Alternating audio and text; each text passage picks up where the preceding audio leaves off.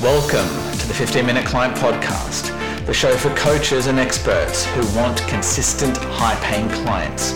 It's for those coaches and experts who are tired of the complex automations. They're tired of the hair-raising tech. They're tired of the convoluted funnels. They just want simplicity. If that's you, the 15-Minute Client Podcast is for you. Hey, this is Luke Charlton here and welcome back to the 15-Minute Client Podcast. Very excited to have you here on this beautiful Monday morning. In today's podcast, I want to talk to you about how to hire salespeople. The last couple of episodes was around when to fire staff, how to fire staff, and I thought it'd be appropriate on the process that I recently went through on how we hired salespeople for my other coaching business that helps women with their finances. And the reason why hiring salespeople is important and very powerful is because I became business partners with my partner in June. I was just looking at when the company was formed. It was the 26th of June, 2023. I'm recording this toward the beginning of October. And last month, we hit 112,000 in sales in September. And the cool thing is I didn't close any of those sales. About almost a year, a little bit under a year ago, I think it was about November last year, I did a podcast episode called My First 100K Month. And that was cool because it was a good achievement. The downside of that is I was the one closing all of the sales. Well,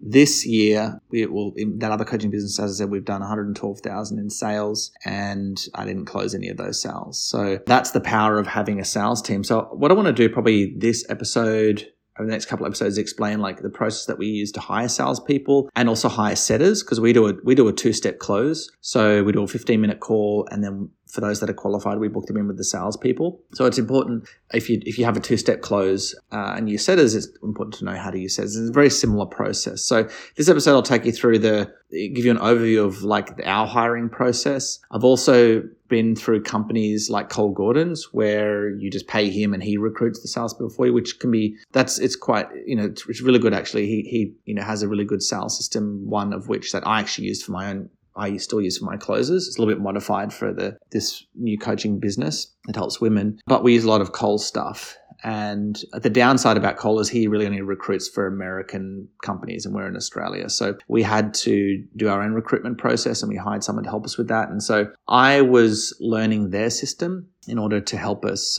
recruit salespeople, and it's really effective actually. So I want to explain how that works in this episode. So basically, it's a few steps, right, to bring them through to where they're actually closing for you. And I think that's really important. It's kind of like attracting clients in a way where you want to find motivated clients. You want to find clients that are going to take action and get results. Well, the way that you don't want to bring clients through is just to work with anyone, right? You want to attract them and you want to make them jump some hoops to work with you. Otherwise, they won't value it, right? So for example, if you are kind of chasing them down and begging to, say, hey, I can help you, I can do something to that, then they're not really chasing you. And that's the power of attracting clients to you, is that they work with you. So for example, they click on an ad, maybe they fill out an application. That's one hoop. Then they go through to a 15-minute call and they speak to a setter, someone on your team that's a setter that qualifies. And that's another hoop. Then they speak to maybe a salesperson,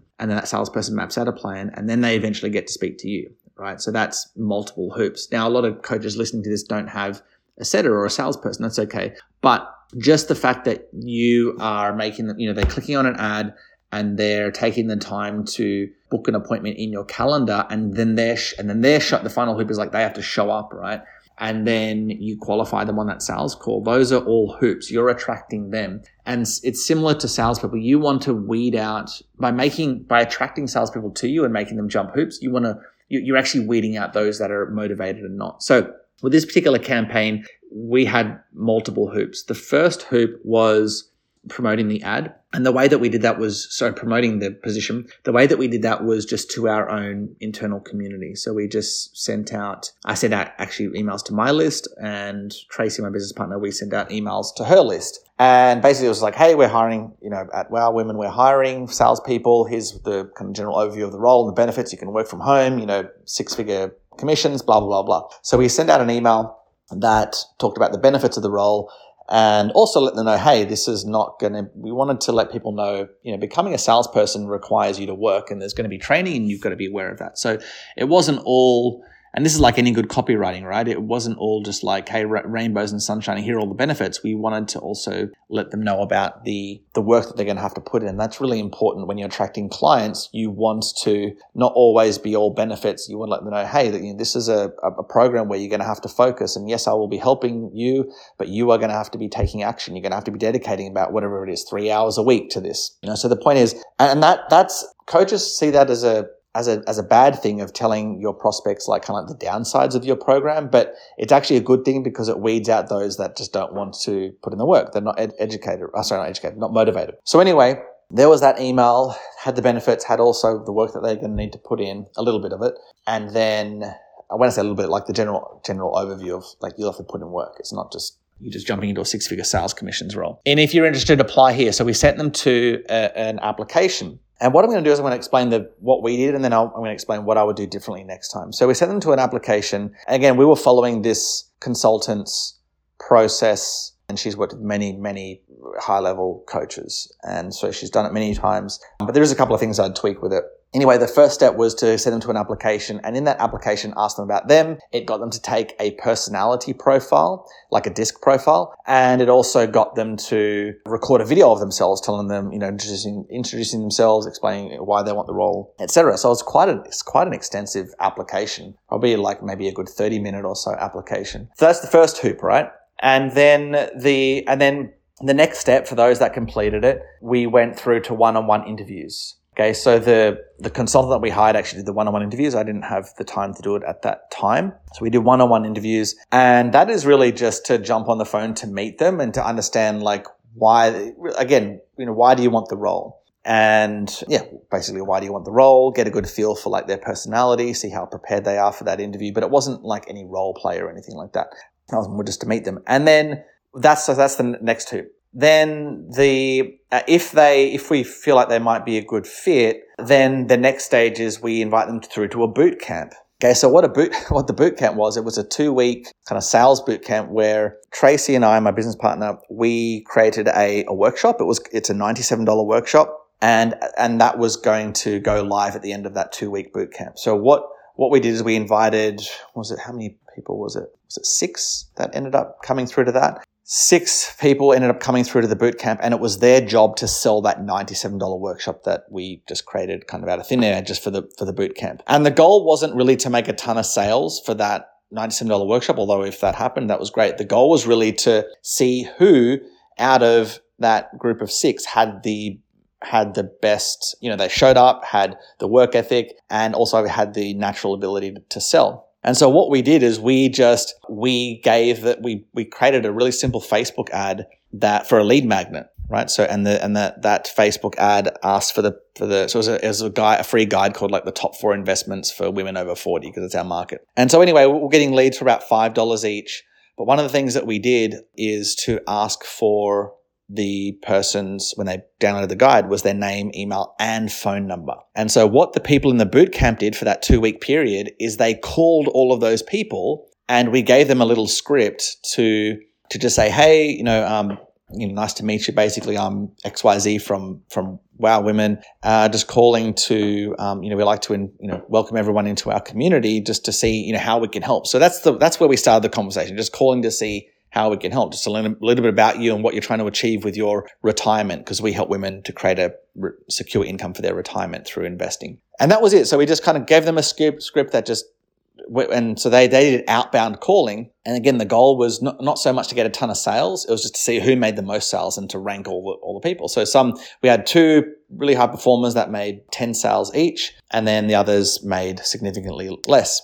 And so they came through. So at the end of that 2-week period, they sold that $97 workshop. I think we had about 24 sales overall. And then, so we had 2 outstanding performers. And then those are the 2 we invited through to the final stage, which is to learn our sales script and jump on the phones and we give them some leads and see how they go. So that's the process that when I first learned it from this consultant, I was like totally overwhelmed because I was like, wow, there's a lot of moving pieces in this. But now that I've gone through it once, it's actually pretty straightforward. So what I'm going to do is I'm going to explain what I would do differently to improve that next time. So what I would do is, number one, I wouldn't make that initial application. So when we promoted the email, instead of going to an application where they had to fill out a disc profile and record a video of themselves, for me, that's too much right at the beginning because I just want to get as many applications as possible. And that's what I'll talk about in the next episode on how to hire setters. If I redid it again, I wouldn't ask for their disc profile. I wouldn't ask for a video because we're going to do interviews after that anyway. And at the end of the day, it doesn't really matter what their personality profile is. At the end of the day, it's like, can they sell? Because there are high D personalities that are really great at selling. That's kind of like the norm. But then there are also other types of personalities like mine. I'm not a high D, but I can sell pretty well. So for me, this profile doesn't really mean anything. It's just like get them on the phones and see if they can sell. It was more of just a filter, I guess. But for me, if I didn't redid it, I would just send them to a simple Google form and I would have maybe like 5 questions like, hey, what's your name, email, phone number? What's your past experience in sales? Why do you want this role? And that's basically, I'd keep it really simple, like maybe like 5 questions or something. And just to get a bunch of applications in. And then from there, instead of going to one-on-one interviews, because with the setter, when I hired for the setters, I did that right after this recruitment campaign for closers. That's what we did. We had a shorter application. I had like almost 80 women apply for that role. And then I would go through and do group interviews at that stage. So, because all I really want to do is make sure that people are at that stage, they're in it for the right reasons. When I interviewed the setters, there were many women when we did the group interviews, and I asked them, hey, why do you want this role? All they said was, to earn extra income. It's like, for me, okay, I understand, like, yes, everyone wants to earn a little bit of extra income, but you're not passionate about working with women to help them with their finances. If that's the case, I don't really want you working. If you only want the extra income and that's the only reason why you're applying for the role, then, I don't, it's not going to be a fit. So, but I had a lot of women saying, hey, earning extra income and also I'm really passionate about helping women. Great. You're at this stage, you're a fit. I'm more than happy to bring you through to the next round. And so that's really what I want to see. Like the first stage is just fill out an application, short application. Next stage for closers, I would do a group interview. I wouldn't do one-on-one. It's just much more efficient. Again, I'm not looking for, are you a good closer? We don't know at this stage if they're a good closer. All we know is, are they kind of maybe a good fit in terms of their personality? At the end of the day, you won't really know until you start working with them. But you can see red flags. You can definitely identify some of those red flags, which, for example, is like, what's the reason for you applying for this role? Because, for example, I had women apply for the setters role that had like four other things that they were doing. Like one lady was like a personal trainer. She was like an opera singer. She was a yoga teacher. She did stuff with school kids. And then she wanted to also do this. It's kind of like, are you going to be able to fit this in with your schedule? And she's like, yeah, you know what? Probably not. It sounded nice at the time. It's like that's what I want to weed out at that group interview stage. And then after the group interview, then I would just invite them through to the, if I was, for the closing strategy, I would invite them through to the boot camp. I'm happy to give people a shot, because at the end of the day, the group interview and the application is not going to tell you how good someone is at closing.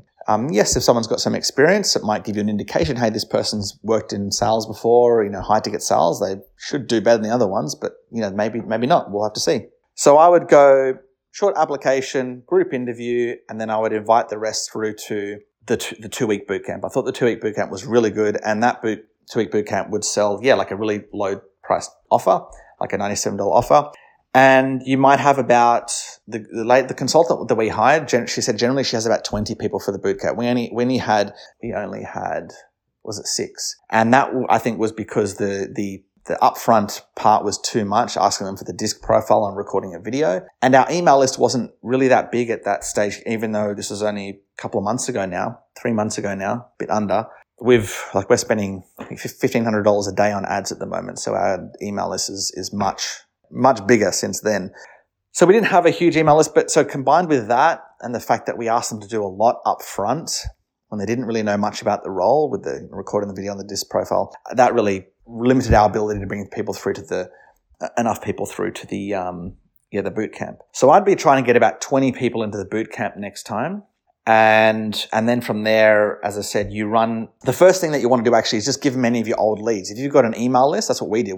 We had give them our email list, and that email list had some phone numbers. Call those people, see how they, see where they're at and see if you can help. That's the best thing, is just give them your email list, because then you don't have to pay for any extra leads. Now, once they've, tried to call them and get on the phone with them, you want to generate some fresh leads. And I want to do that in the cheapest way possible. Create a lead magnet and make sure that with the lead magnet, there's a name, email, and phone number. And what you want to do, very simply, is you can put those leads into like a Google sheet with Zapier or something, is what we did. And you just divvy up the leads. So one person in the boot camp gets these 10 phone numbers. The next person gets these 10. So you want to be generating consistent leads, and you don't need like a ton of leads. Maybe, 10 each. I would say maybe 5 to 10 each a day, because a lot of people won't pick up with their, a lot of people won't, pick up.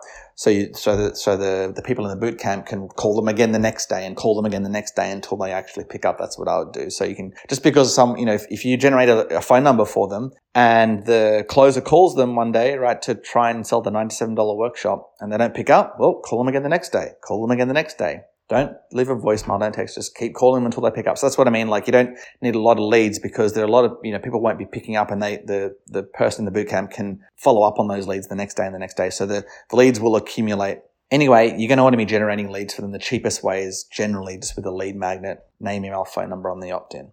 Okay. And then at the end of the boot camp, it's like, they've sold, you want to give them those commissions. So anything they sell, like the $97 workshop, just goes all to the closer. So that's why they're going to give up their time, is they get every cent of the sale. So if it's a $97 workshop, they make 10 sales, they get $970, right? So they get that's the reason what entices them to do the boot camp with you. And then, as I said, those who win, they come through to the next stage. And generally that's two salespeople that you're looking for. Okay. So that's an overview of the strategy. And as I said, like, what I would change differently is just make the, that front end application a little bit simpler, and instead of doing one-on-one, do group interviews. So this is, my team now is a big part of us getting, a huge part of Tracy and I getting to 100K a month within, as we founded the company on the 26th of June. So we had June, but we didn't start looking to the hiring. I think it was July when we went through that recruitment process. So July, August, September, 100K a month within 3 months. That's the power of a sales team. And that's the team still learning the sales script and getting on. They're just kind of now really, getting the sales script, kind of knowing it better, knowing it a lot better. They're converting much better than what they were even just 3 weeks ago. So, so what maybe I'll do more trainings on training salespeople as well. More episodes, sorry. So in the next episode, I'll talk about how to hire setters, and we'll go from there. So if you're getting value out of this podcast, I would love an honest review. Go to Spotify, or was it Spotify? Yes, or iTunes, and let me know what you think. If you haven't yet given me a review, I would actually love a review. Cheers.